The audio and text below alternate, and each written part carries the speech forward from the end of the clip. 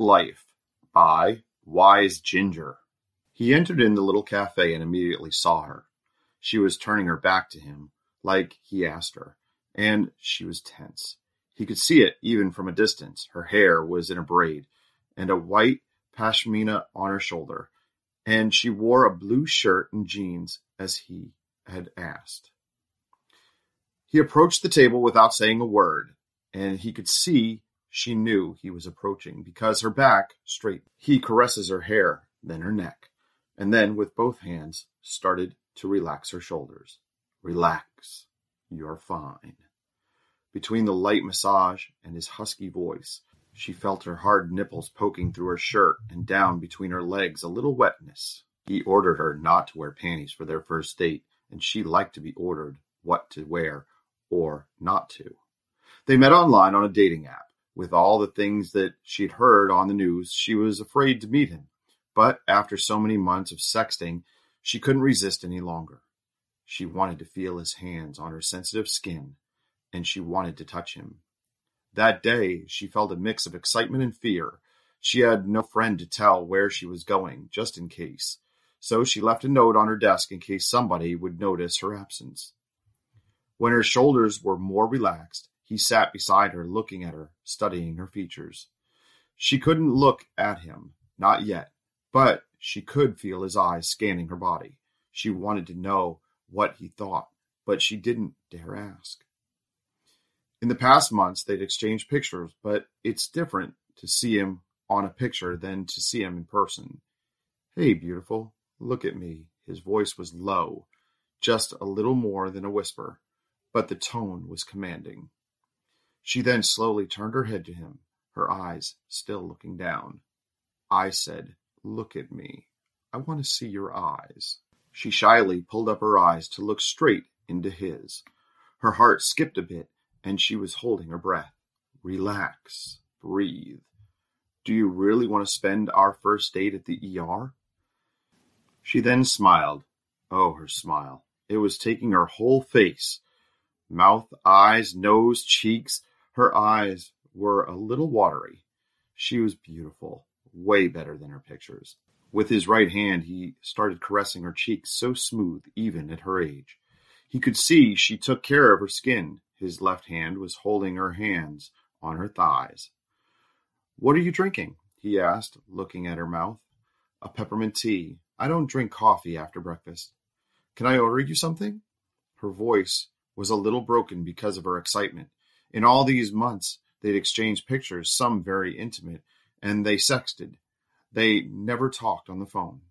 He didn't know her voice was so erotic. She could work on one of those hotlines. She told him that once she was working in a help desk, and there was a guy pretending every day to have a problem just to hear her voice. He could understand why. Can I try your tea to see if I like it? Yes, of course. In reality, he just wanted to put his mouth where hers was, and he did, licking the rim of her mug while she was staring at his mouth, her eyes wide open and her lips apart. It was a very erotic scene. She knew what he was doing. Her eyes were staring at his mouth, her eyes wide open and her lips apart. She bit her lower lip between her teeth. She felt her nipples poking harder, and between her legs there was a waterfall. She tried to cross her legs, but he stopped her. Oh no, don't you dare. I could smell your excitement from here. I bet you're wet. Tell me, do you wear panties? No, you said not to. Good girl. Unbutton your jeans. What? Here? Oh yes, I know you want that too. You're just playing at modesty, but you want this too. Here, with all these people around, they might smell your excitement, and they could see you. Isn't it arousing? She nodded, but didn't say anything. I want to hear your voice. Answer. Yes. So, unbutton your jeans. And so she did. She slowly unbuttoned her jeans and pulled down her zipper while checking the people surrounding them. Nobody was paying attention. He then was stroking her knees, then her thighs, going slowly, very slowly up, His other hand was still on her cheek. He didn't reach to touch her there. Her eyes were slightly closed, her lips apart. Her breath was labored. He then stopped and put his hands on the table. Tell me, how was your day at work? She was confused as she looked around.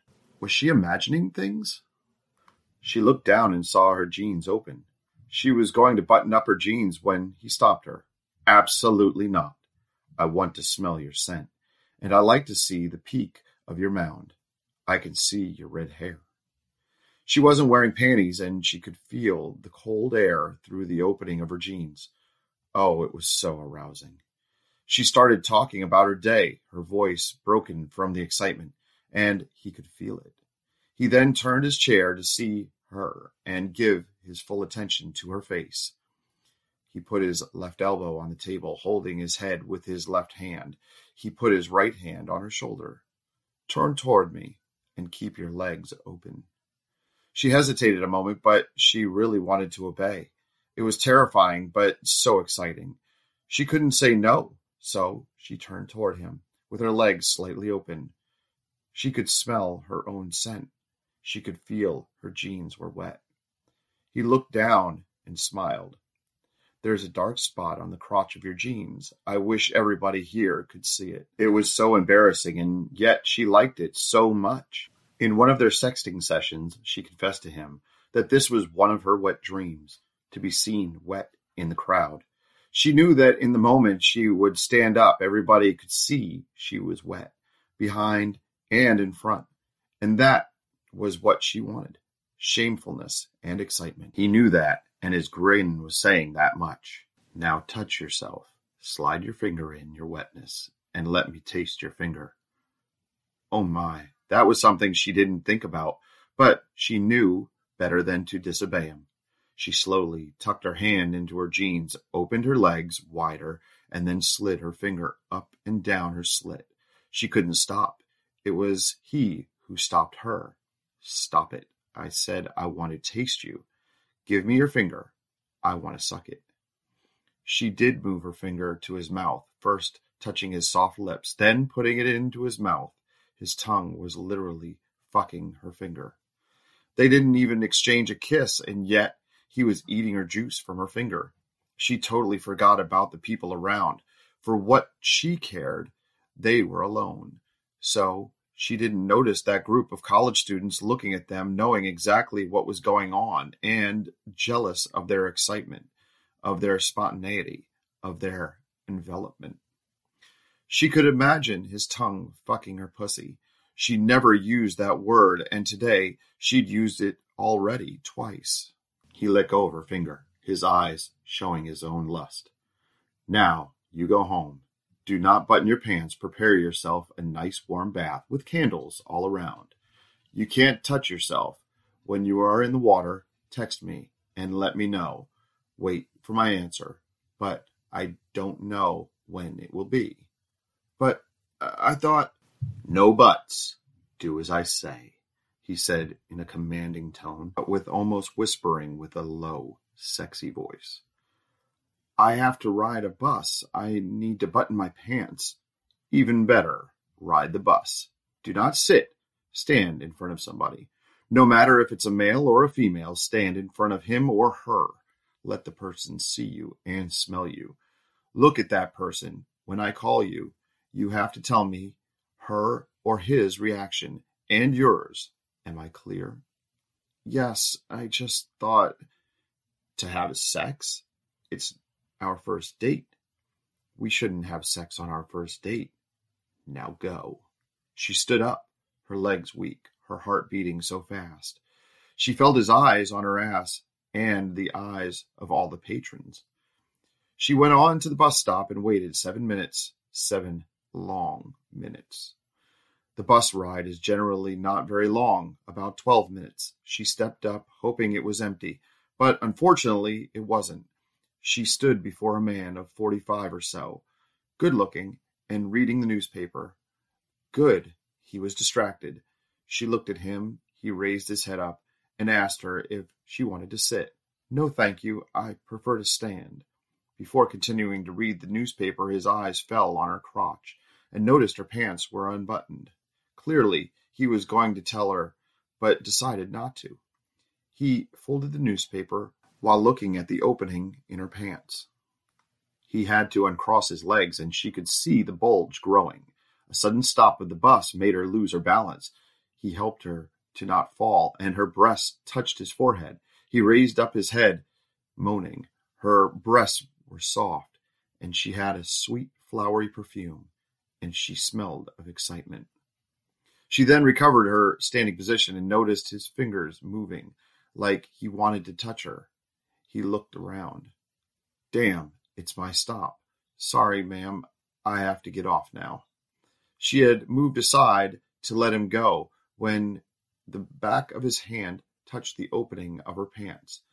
His nose was touching hers. He smelled good.